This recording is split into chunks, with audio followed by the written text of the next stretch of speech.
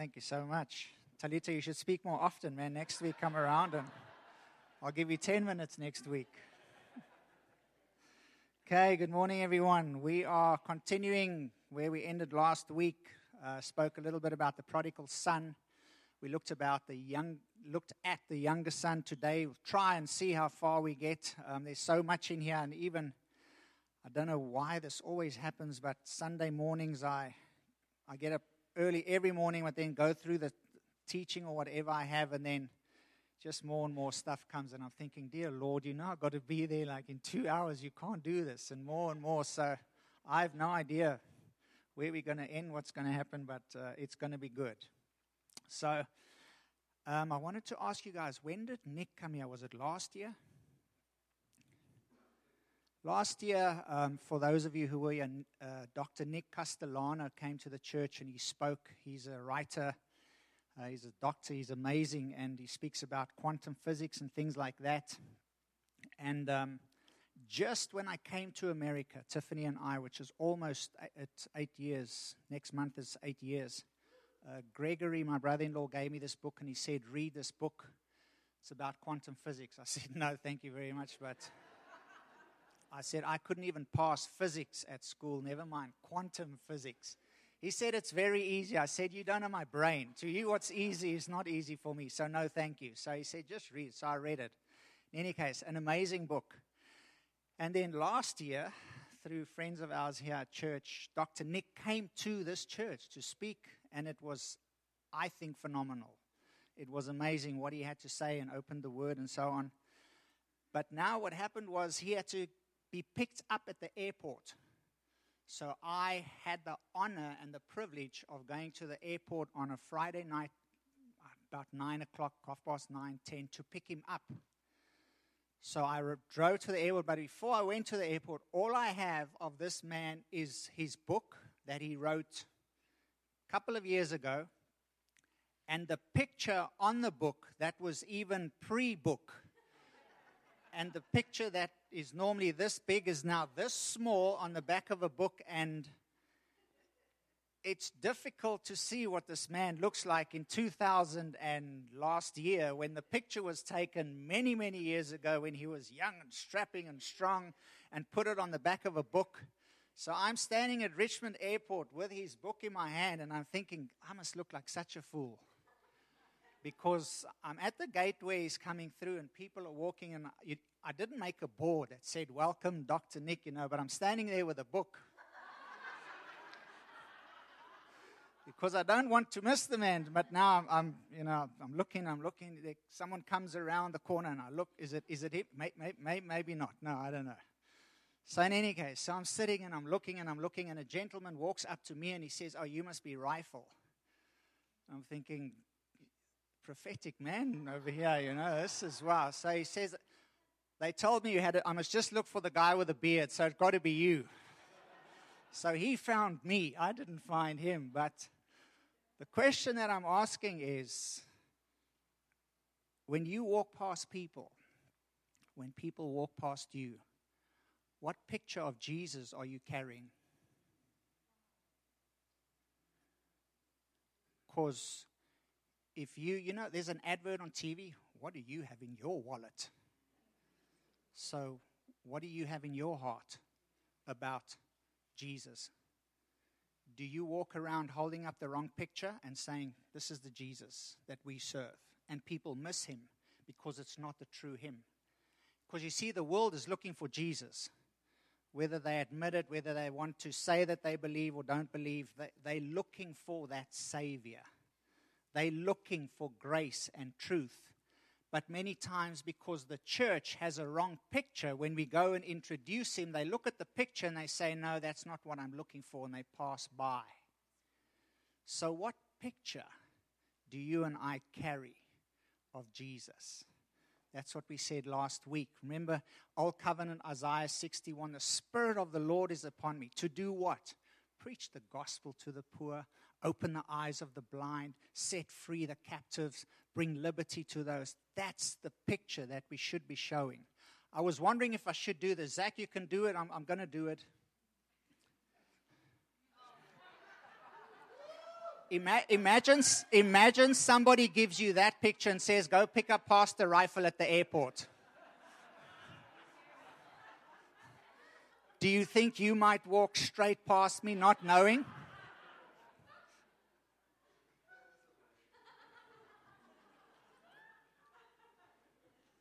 My loving sister looks at that and says, man, you were so drunk or high in that picture. I don't know what I wasn't. That's just my normal look. So I am thankful this last week that I did have hair at one stage in my life, and I enjoyed it. Thank you, Zach. That's enough. Thank you. But you could walk straight past me in the airport, get to your car, go home, and when someone says, what happened, you can say, Rifle wasn't there, and pass right by me. The woman at the well had a picture of what the Messiah would look like. And that picture was so secure in her mind of what he was and who he was that she walked straight by the Messiah, yet having a picture of who he is and what he will do and how things will be different when he comes, and completely missed him. And we can go through person after person after person in the Bible that walked past Jesus, that walked past God, that walked past love, because they had a different picture that they carried with them. So what picture do you and I carry of Jesus? You see, the picture that I had when I just got saved on the 3rd of March, 1992, it was amazing. Something happened, and this is the most wonderful thing I think about being reborn, is that no one can ever take that away from you. You see, because there's so many books and movies and documentaries why Jesus isn't real and why Christianity isn't this, and people have doctorates and they can explain everything. But you see, they were not there that night. They can't say to me that what happened to me that night was not real. They can't do that because they were not there. I was. I know what happened that night. And I know that when I walked out of that room that night, I was a changed human being. And your book and your theory and your theology and your wisdom and is not going to take that away from me. But I had a picture of Jesus in my wallet. The Jesus that I'd heard about for the previous 19, 20 years of my life. And that night, the Jesus that I met didn't line up with the picture that I carried and the picture that I heard about. So I was confused. I knew I'd been changed. If you ask me what happened, I can't explain to you. All I know now is that it was being reborn. My spirit had been brought to life. My flesh had then been crucified with Christ, and the life that I started living then, I lived through the life of Jesus, not my own anymore. I know what it is now, but then I didn't. I had no idea. But I was there, you weren't. So you can't take that away from me. But I went home maybe 3 weeks later because I was living at the res at university. And me and my friends who were saved, and man, we had the love of God on the inside of us. We would walk around with T-shirts that said, turn or burn. That's the love. That's the love of Christ that compelled us to lay down our lives for others and to show people what Jesus looked like. It was a T-shirt and a jacket that said, turn or burn, which is truth. If you don't turn to Jesus, you will burn in hell. But wow, is there not a different way that you can get the gospel across? But that's all I knew. That's all we knew. We were a whole group, and we were saved. But man, we were saved and you weren't. And 3 weeks ago, we were at a party and we did this and this and this, and we're different now and you not. You're still the same sinner that we were 3 weeks ago, and how dare you? And now we could wear shirts that said, if you don't become like me, you will go to hell. Because we had a different picture of Jesus, because we had been taught a different picture for 19 years, week after week, going to church, going to school, hearing people talk on behalf of Jesus. But the only reason they could talk about that Jesus, because they had a wrong picture. And you see, so it goes from generation to generation, from father to son to grandson, if it's all wrong. So when I got saved, I went home. I remember about 3 weeks later. Now, you have to remember, I get in a car that my mom and dad bought. It's my mom and dad's car. We are 5 people in the family. 3 of us need cars. My mom and dad count as 1. They need cars. I need a car. My sister needs a car. My brother needs a car. There aren't 5 cars. There are 2, but I got one. It's their car. So I put on the clothes that they bought for me. I get in the car that they own. It's their car. I drive to their house that I'm living in. I'm not paying any rent. I'm eating their food. And I go and I sit down and I take out this and I start bashing my mother with this. And I tell her how bad she is. And I tell her how she didn't raise me up in the way of the Lord. And they do this and they do that. And because the love of Christ was just flowing out of me. I was compelled by the love of God to tell everyone how wicked they were. And how wrong they were. And how righteous and good I am now. That the blood of Jesus has saved me. And I'm going to heaven and you are not. It's a miracle that my mom is here today. There's my mom and my dad, both in church. Because I had the wrong picture. I had the wrong mindset. I was lied to about the book, the gospel, the Christ. But praise God, the longer I stayed with him, and allowed him to change me. And the more I got in this book, the more I started reading and seeing, my goodness, I have to throw this old picture away and I have to put a new picture in my wallet and carry that around so that when people do walk past me looking for Christ, they find the right one. Because there are a lot of people out there preaching Christ, but the wrong one. They have an old picture. And people are walking by missing the grace and truth. So what's in your wallet? What's in your heart today? Let's go to Luke chapter 15. Let's see there. We did this last week. The prodigal son.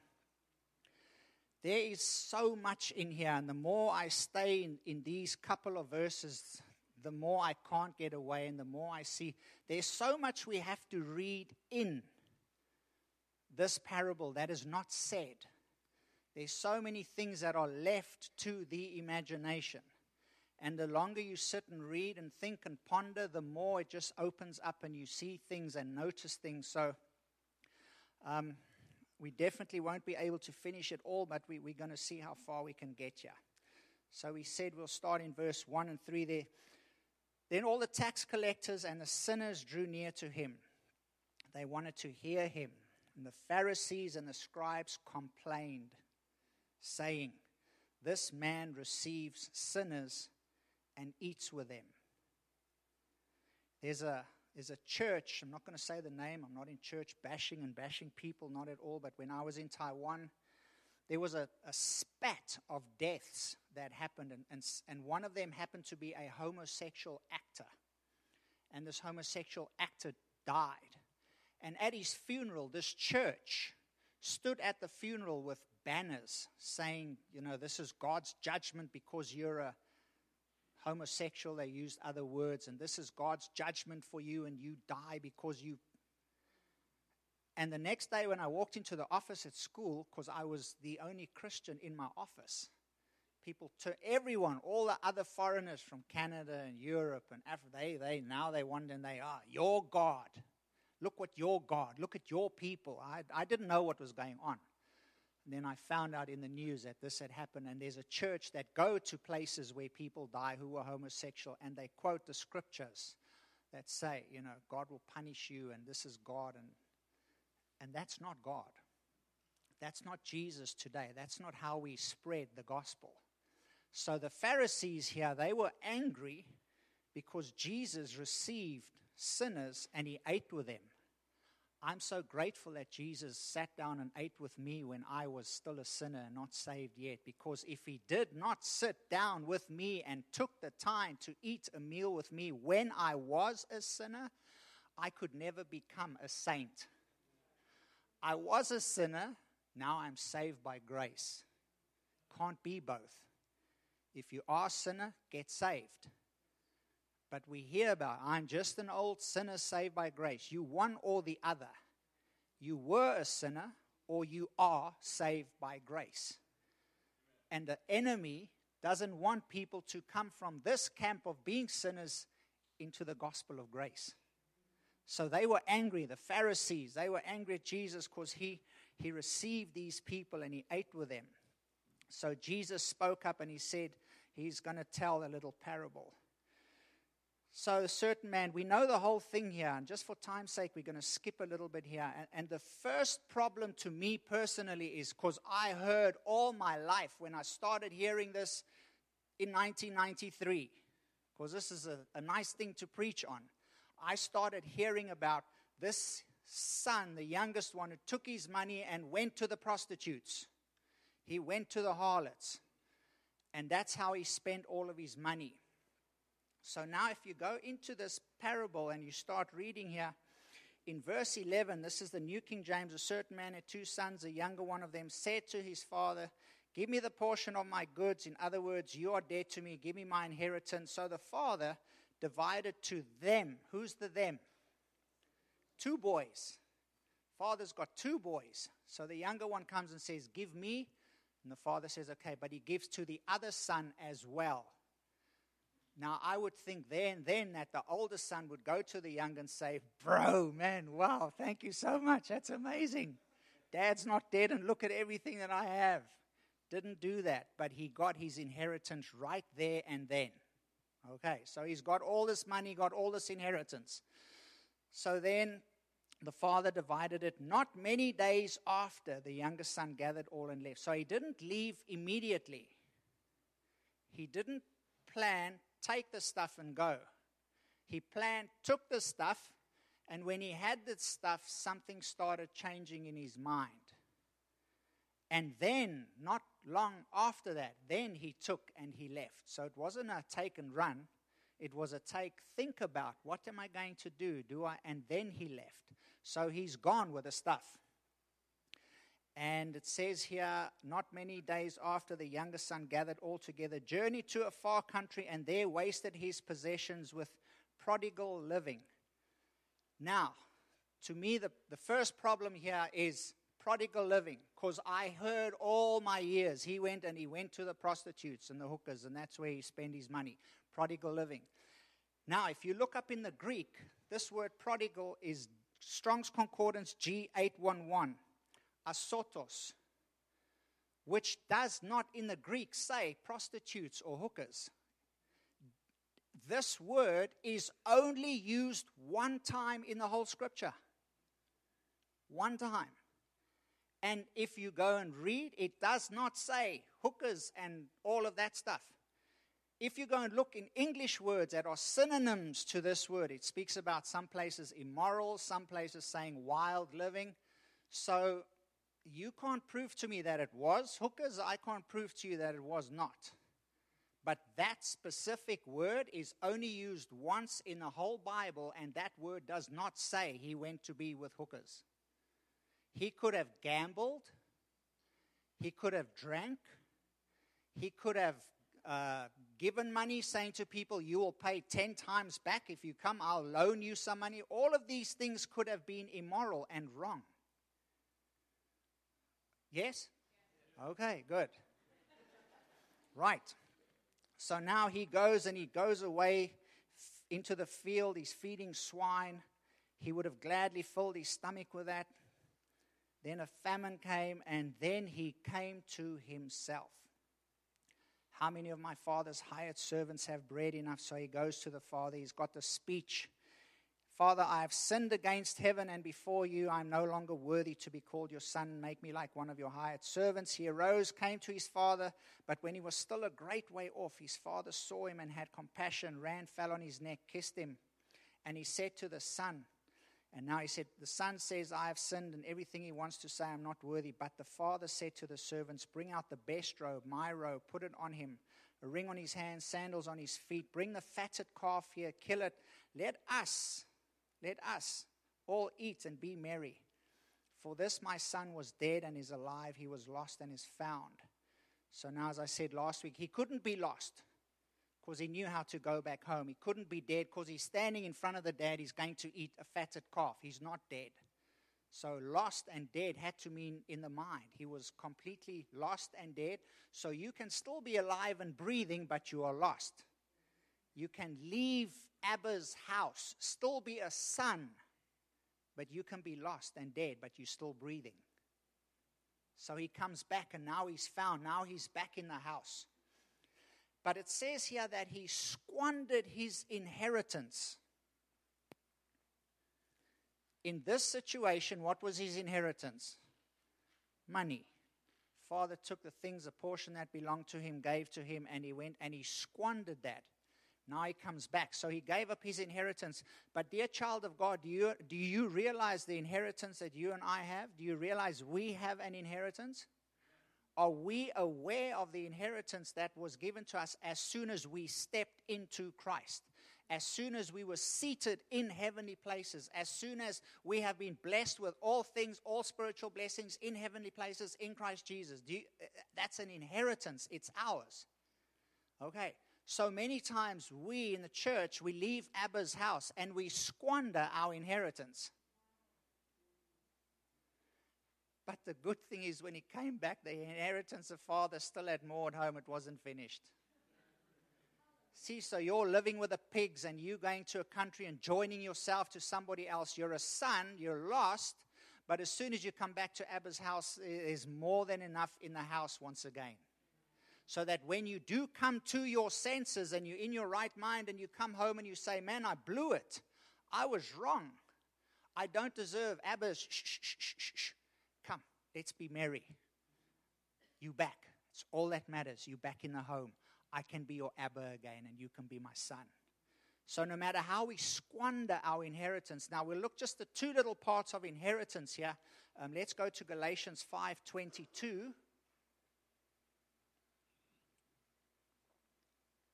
Galatians 5:22. But the fruit of the Spirit, love, joy, peace, long-suffering, kindness, goodness, faithfulness, gentleness, self-control. Against such there is no law. And those who are Christ's have crucified the flesh with its passions and desires. If we live in the Spirit, let us also walk in the Spirit. Let us not become conceited, provoking one another, envying one another. So this is our inheritance: love, joy, peace, patience, gentleness, kindness. That is your inheritance. And we have to realize in the story that both boys had an inheritance. The younger one who left the house and the older one who left the house. They both left the house. Different reasons. Very different reasons. Younger one to party, to see what is in the world. Older one to work so that he could get the gifts, so that he could be, people could come to him and say, you're amazing because you work so hard. But none of them at that stage were in Abba's house. They were both out, and they both had. We both have, whether today you're a Pharisee, born-again Pharisee, or you're just a son that left the house to go and party, you have an inheritance, and it's love, it's joy, it's all of these things. That is our inheritance. Now, just for interest's sake, when you go and read Luke chapter 15 again, and go and look at these, and look, did the young son, did he, because the father practiced all of it. The father, man, he had love. Wow. He had love for the older son, he had love for the younger son. He was just filled with love. Whether he squandered everything or whether he's working so hard, the dad just has love. And he deals with every son according to where the son is. Okay? He didn't deal with the one son according to where the other son was or where the son wasn't. He dealt with him where he was. So he had love. He had joy. I mean, the father, when the son comes back, he hugs him, he kisses, he said, let's make merry, let's have a party. The father was filled with joy. But now you can go through, did the younger son, did he have love? No, he didn't, because he said to his father, you are like dead to me, so give me the stuff, let me go. That's not love. Did the older son have love? No, he didn't, because he went outside, and when the father came and said, your brother is back, he said, look, your son. There was no love. So the two sons, different places they find themselves, they were both not walking in the love of Abba. So you go through love, joy, peace, patience. You go through every one of them and look, did the older son have it? Did the younger son have it? And then make sure that you and I are never the older or the younger son. Make sure that we stay in the house. Make sure that we partake of our inheritance every day. So that when a younger brother should leave, we know how the father acted toward him. When an older son should be outside the house, we see how the father acted toward him. So that's that. Then we'll go to another verse that talks about inheritance. Ephesians. Ephesians chapter 1, 11 to 14. In him also we have obtained an inheritance. In him. When you died to self, when you became reborn, there was an inheritance immediately. It's yours. Didn't have to work. Didn't have to sweat. Didn't have to do anything. All you had to do was die. And when you died to self and stepped and entered into him, there was an inheritance already prepared before you, before the foundation of the earth was made. Are you and I using that inheritance? Do we even know what that inheritance is? If we should take a paper and hand out a paper to everyone and say, write me a one-page essay on the inheritance that is yours right now and how you are using that, would we be able to do that? Because we have an inheritance. What good is an inheritance if you don't use it? What good is it if you have all of these things available to you but complain that you just don't have enough? So what is your inheritance? So here, we have obtained an inheritance, being predestined according to the purpose of him who works all things according to the counsel of his will, that we who first trusted in Christ should be to the praise of his glory. In him you also trusted after you heard the word of truth, the gospel of your salvation, in whom also having believed, you were sealed by the Holy Spirit of promise. Sealed. Sealed. It's closed. You know what sealed means? It's closed up. There are adverts now on TV where the guy cuts a boat in half and he says, if you put this on here, it will seal it. Water will not get in. You can ride in shark-infested waters and this seal will not break. If people can seal something like that, you know how good the Holy Spirit must seal your spirit once you're reborn? Because you see, sometimes people are like, maybe the Holy Spirit, he leaked out. I'm low on Holy Ghost today. Well, where did he go? Well, he can't, because he's sealed. He's sealed. There, word. He's sealed.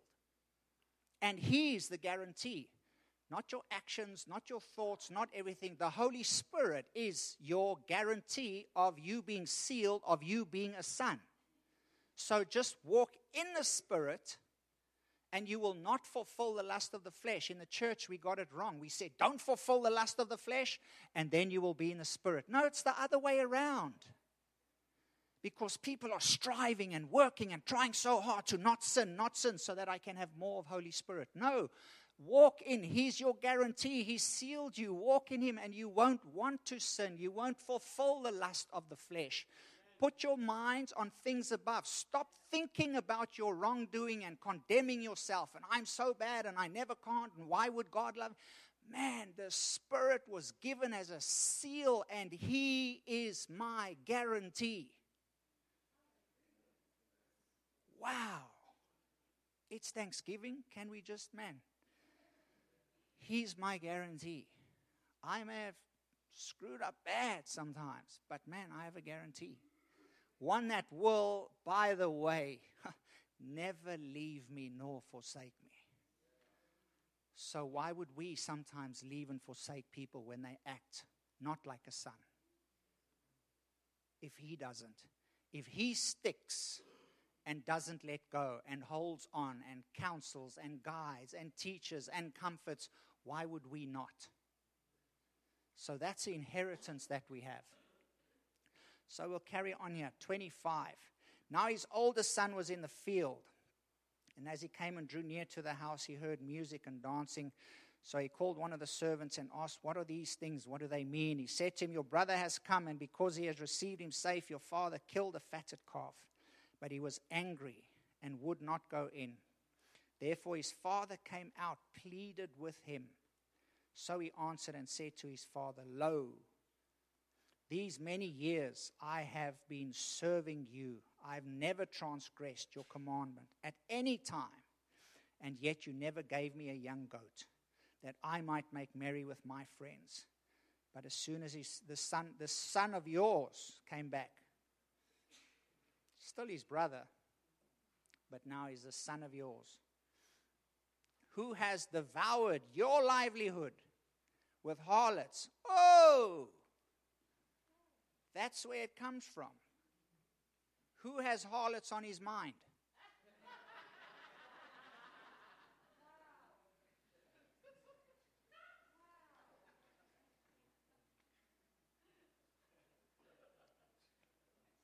This is so messed up. Because when Jesus came, Jesus comes in Matthew 5, and what we call the Sermon on the Mount, which is not a sermon because it says Jesus sat down and taught the people. He taught them. And he goes on and he says, if you have adultery and perform the act, even just in your, it's as if you have done it.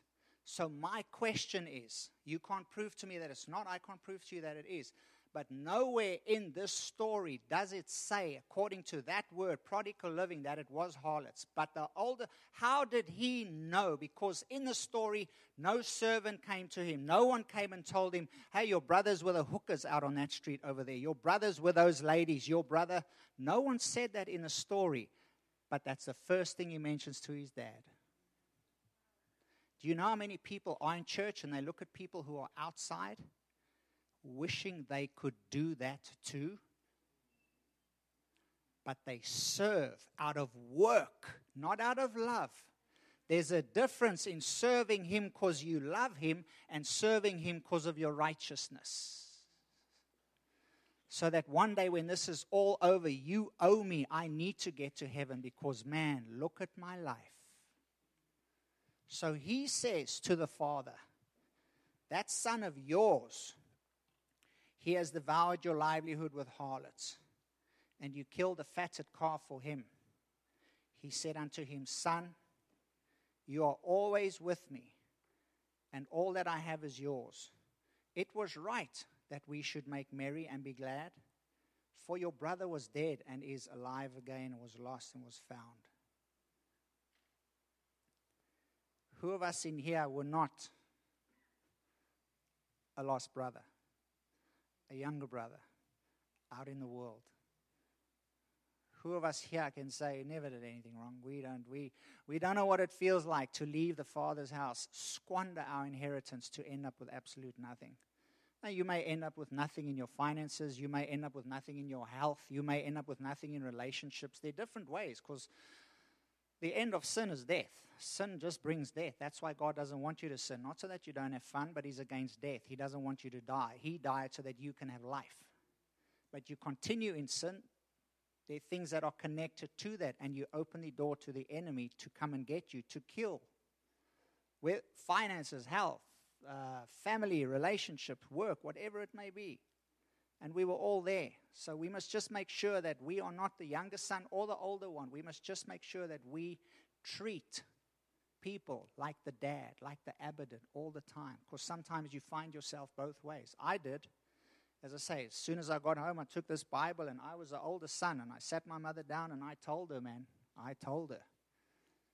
Forgetting I've had a couple of operations in my life. I mean, it's so stupid when you go back, but that's what Jesus says. That's what it says in Luke 4:18, where Jesus came. He said, I'll open the eyes of the blind.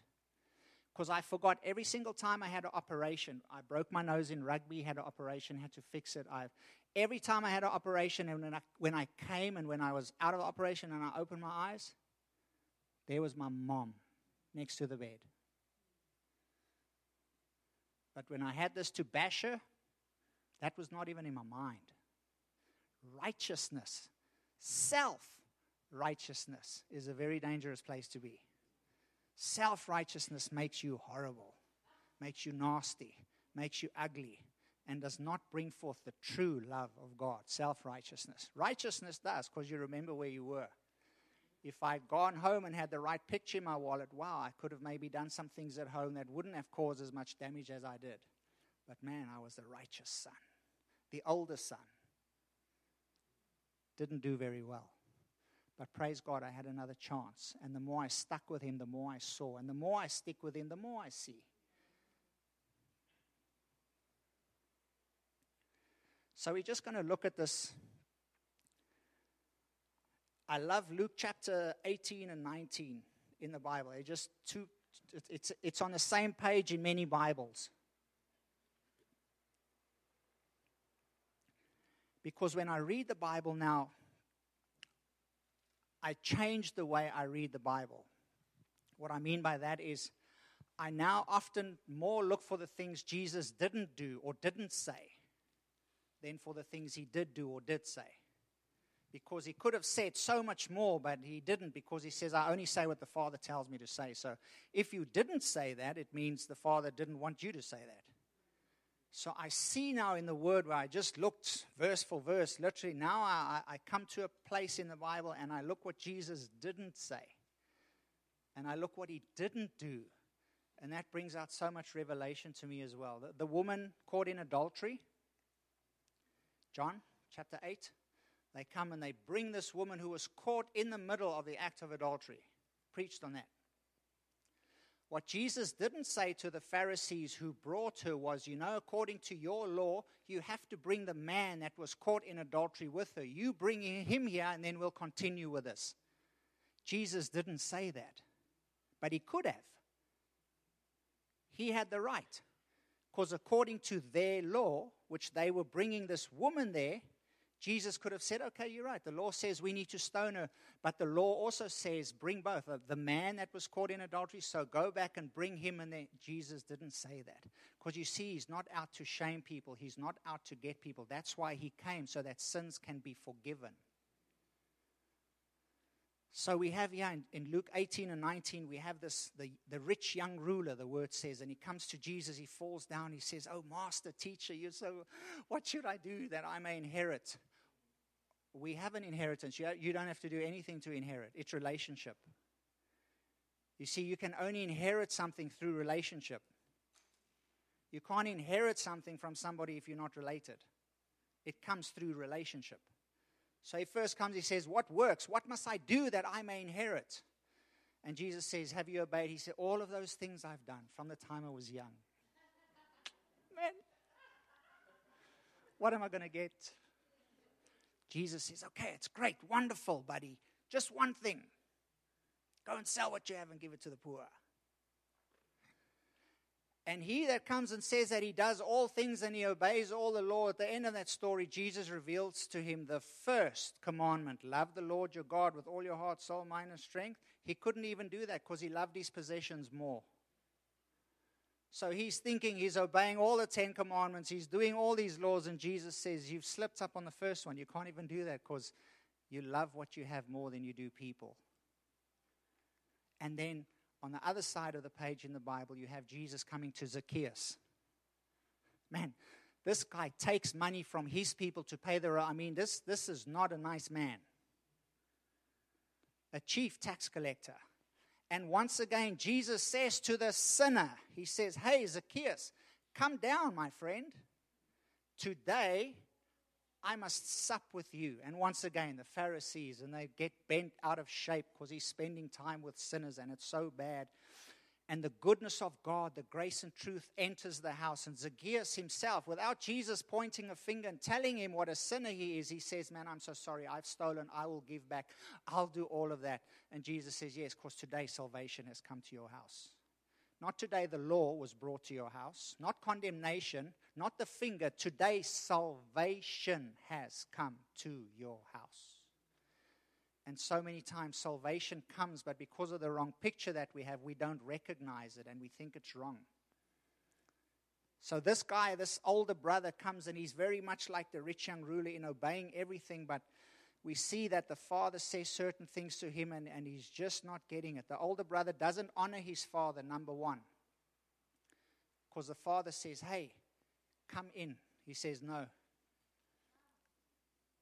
There's honor. Honor your father and your mother. Deuteronomy 6 verse 5, I believe, somewhere there. Honor your father and your mother so that it will be well with you in the land that I give you. Number one, first, there's a commandment. Honor your father and your mother. He's working so hard in the field, but he honors the land more than his dad. He honors the sweat of his brow more than his father. And his father comes and he says, your brother is home. And he's like, no, your son did this and did that.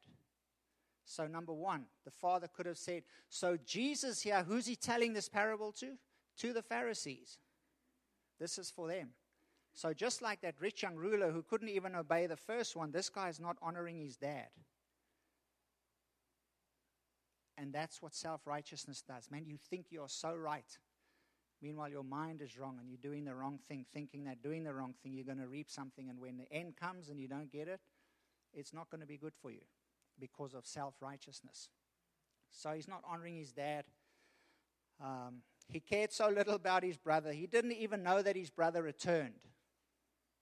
Had no idea. He knew that his brother was with the harlots. He knew that. Many, many miles away, in a far away country, he knew that his brother was with the harlots. But when his brother was inside the house on the same property, he didn't know that he was there.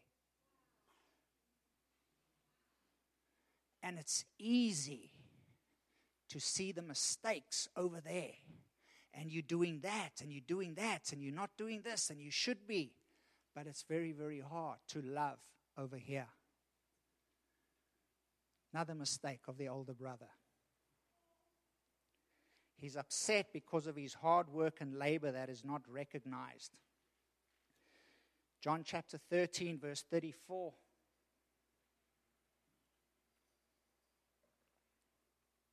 A new commandment I give to you, that you love one another as I have loved you, that you also love one another. Because you see, man, there's so many different religions, different Christian churches, different beliefs, different people who have memorized scripture, can preach, can teach. It's so amazing. But Jesus says, as phenomenal as all of that is, my children, when you show my picture and you walk according to me, this is how the world will know that you truly know me, that you're one of mine.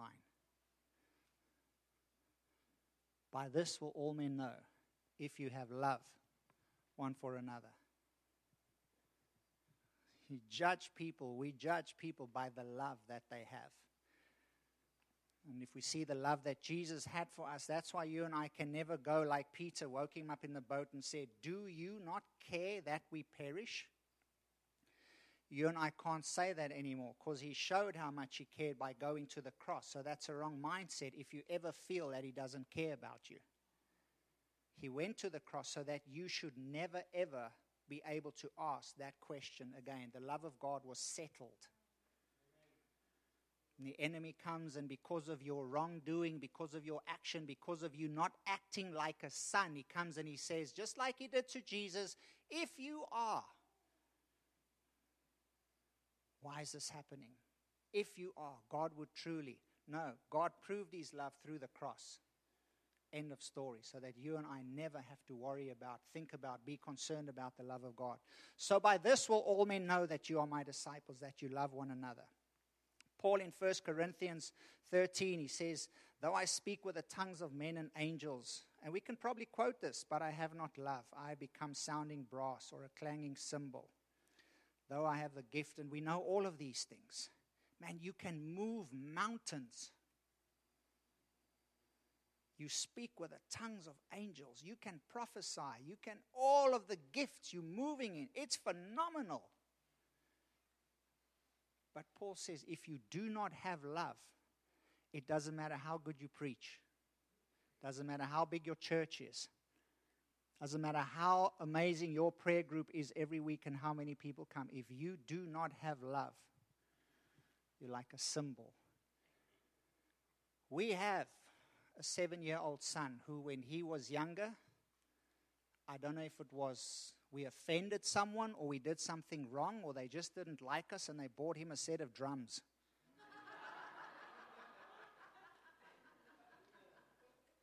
You want to hear an irritating sound? It's a young boy with no rhythm, no clue about music, how hard or how soft, banging on that thing all day long. And that's what you and I are if we do not have love for one another. Nobody wants to hear that. So it doesn't matter how eloquent your preaching is. Doesn't matter how amazed people walk out of a service and they say, wow, that is phenomenal. If you do not have love, doesn't matter. This older brother says, I have worked, I have toiled, I have not gone against one of your commandments. And in his mind, that is what God was looking for. His righteousness through work. And he missed the whole point of family and being in Abba's house.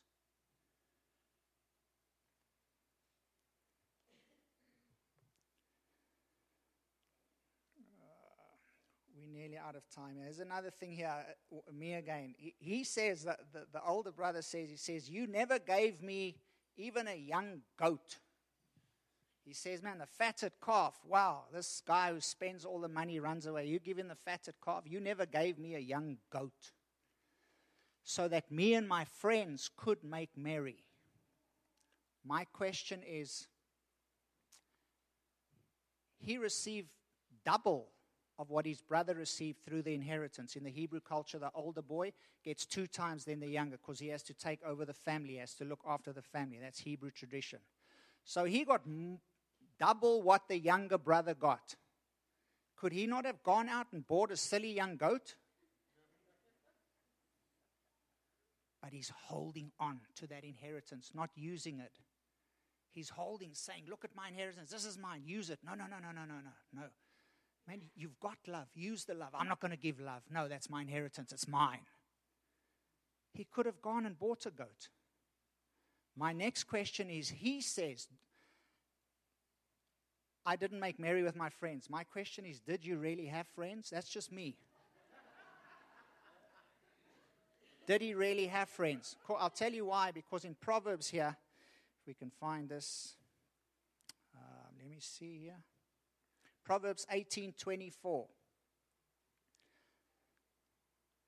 A man who has friends must himself be friendly.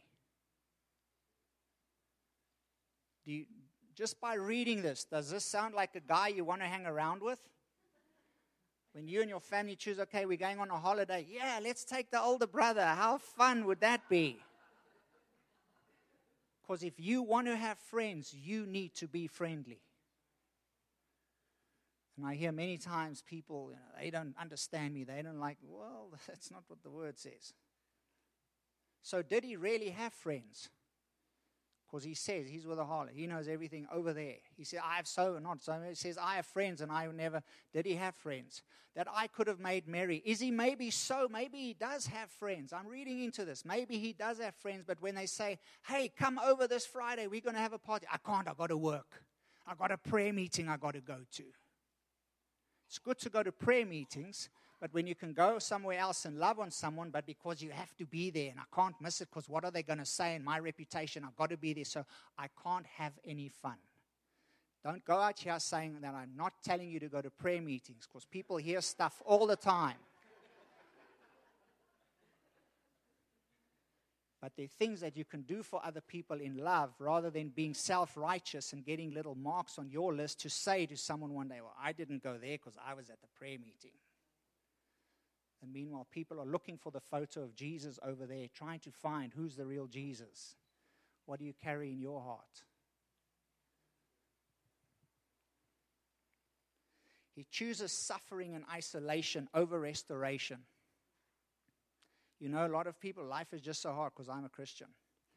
Man, it's just so hard here because, people at my work, because I'm a Christian, it's so, okay, come, let's do, no, leave me here. Dad says, come in, let's be merry. No, leave me here. And he suffers in isolation. He goes beyond what the Father does, the grace, and he looks at laws and righteousness. I'll close with this verse because it's 12. 2 Corinthians 5:18-19. We spoke about this last week. Now all things are of God, who has reconciled us to himself through Jesus Christ and has given us the ministry of reconciliation. That is that God was in Christ reconciling the world to himself, not imputing their trespasses to them, and has committed to us. Whether you're a doctor, a lawyer, a painter, a mechanic, a teacher, you have the ministry of reconciliation wherever you go. And this brother, instead of having the ministry of reconciliation, it was self-righteousness. So when grace enters and the younger brother comes back and they're all happy, he would rather be unhappy, working by himself, wishing and hoping that somebody would notice. Please see me work. And there's a party happening inside the house, but he refuses to go. The saddest thing about this story for me is this, because the father says to the Pharisee's son, the older son, he calls him son. So he's a son, even though he's acting wrong. The father calls the younger brother son, even though he is, wherever he is, whatever he's doing. The father never lost sight of their sonship because of their actions, whether the one was self-righteous, Mr. Goody Two-Shoes, who never did anything wrong, or the other one who blew the inheritance. The father never lost the revelation of who they were to him. But at the end of the story, only one of the sons came back into the house. Even though the older one was called a son by his father, he refused to go in to partake of what the father had prepared for him. That's a dangerous place to be. To disrespect the father because of the grace of the father towards other people. What's that guy that got in the boat and the fish swallowed him? Go and preach the gospel over there in Nineveh. I'm not going there because the only reason you want me to go is there because you want to save them. I know how gracious you are. Oh my goodness. Gee whiz. Older brother syndrome. So let us be a people that always stay in the house. In Abba's house. Because it doesn't matter how good or how bad you were. If you are in the house, you partake of everything that he has. And let us be brothers and sisters that stay in the house and welcome when people come into the house and love and love and love on them. Rather than, well, you went over there and we were here. And no. Jesus did not do that to one of us when we came back and said, man, I blew it. Can you forgive me again? Can you? It was love. And love, and love. Let us be a people that stay in Abba's presence in his house. Because out of all the gifts, the talents, everything you have, love is the greatest. And love never fails. Other things will fail. Other things, maybe one Sunday you don't preach well. You say the wrong thing. Maybe you lose your temper, whatever, but love never fails.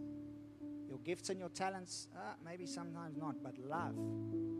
And this is how the world will know that you are my disciples, the love that you have one for another. Let's stand up.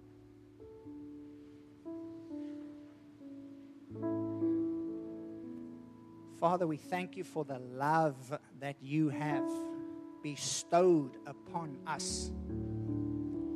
Your word says, Lord, because of your love, now we can be called children of God. We thank you, Lord, for never forgetting who you made us to be, for never seeing anything else for the purpose you created us for, Lord, and you draw us towards that. Even though sometimes we stand on the outside of the house for whatever reason, Help our minds to see the truth so that we will never leave. That when enticing things in the world say to us, man, your Father's house is boring, that you want to go out there. Help us to see the truth, Lord, that your spirit, your life is just so filled with love, joy, peace, kindness, that nothing else can give and offer. Help us to be always like the Father in this parable, that would love those around us, that we would speak to those, Lord, who are on the outside with love and compassion and invite them in, because there's a feast inside your house. There's merry, there's music, there's dancing, there's family on the inside of your house. I just pray if someone is here right now, Lord, and the enemy is saying to them, oh, that's not for you, you know your work, you know what you're doing, that lie would absolutely be blasted by the love of Christ right now. That we will see ourselves for who you have made us to be. That you hung on a cross for us so that we can walk into our sonship, our daughtership, and step into the inheritance that you have preordained for us to walk in. May we use our inheritance wisely. You have given us the mind of Christ. Help us to walk in that. Help us to use your mind every day, in every circumstance, so that you may be glorified.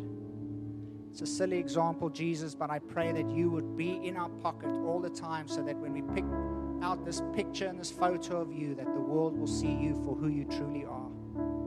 Because the world is looking for you as you are looking for the world. For God so loved the world that he came and gave his only begotten Son. Help us to show that picture.